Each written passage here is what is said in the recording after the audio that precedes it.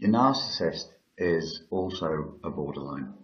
I can't say for definite that this is always going to be true, but it's so often true that you need to research both. A lot of people are doing their own research on narcissism, and I've made a couple of posts saying, look, it's getting a bit silly now. There's a lot of crap out there written about narcissistic personality disorder that really drifts away from any kind of academic and intellectual rigor. And what you can end up with is a scenario where people are self-diagnosing other people as being narcissists. And what it's come to mean is anybody who does anything that pisses me off.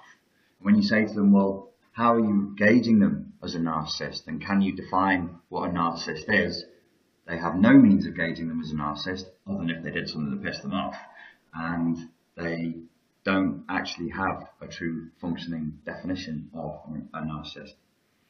We are not using the term narcissist the way that you'll find it in the Oxford English Dictionary. You might be the same as you find it in the Diagnostics and Statistics Manual, or similar to that, or except it's been taken out last year. When I'm talking about narcissism, and when most people online are talking about narcissism, they're talking about malignant narcissism as a personality disorder that is fundamentally predatory in nature.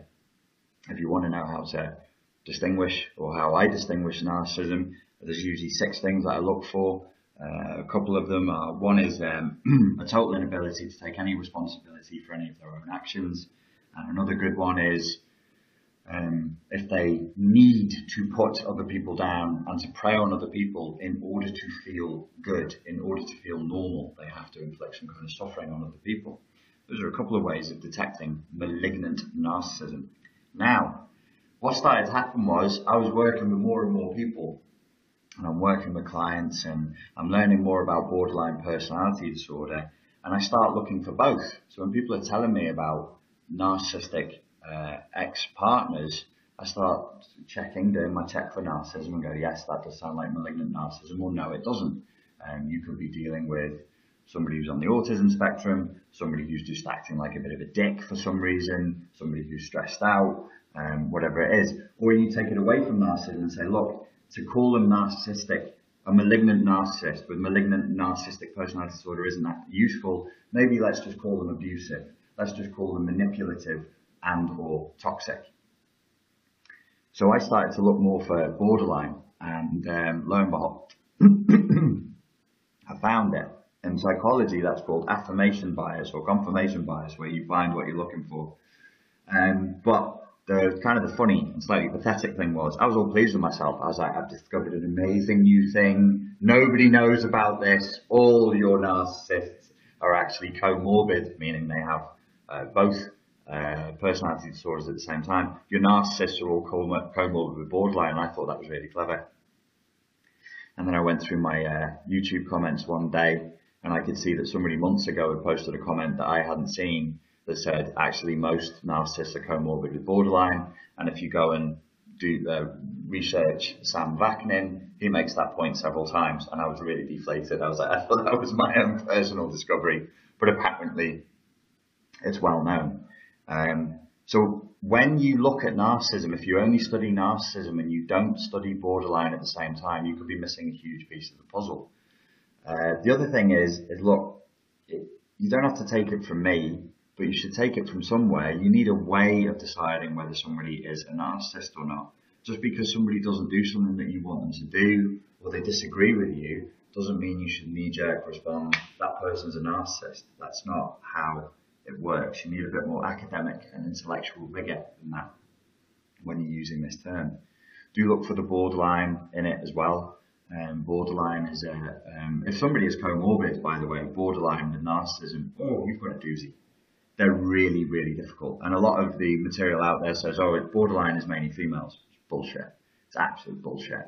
There are just as many, as I'm looking around, I can see there are just as many male borderlines as there are female borderlines. It's a kind of very deeply ingrained sexism that says, oh, it's borderline, more emotional, more hysterical, more insecure, must be women. No. There's just as many men.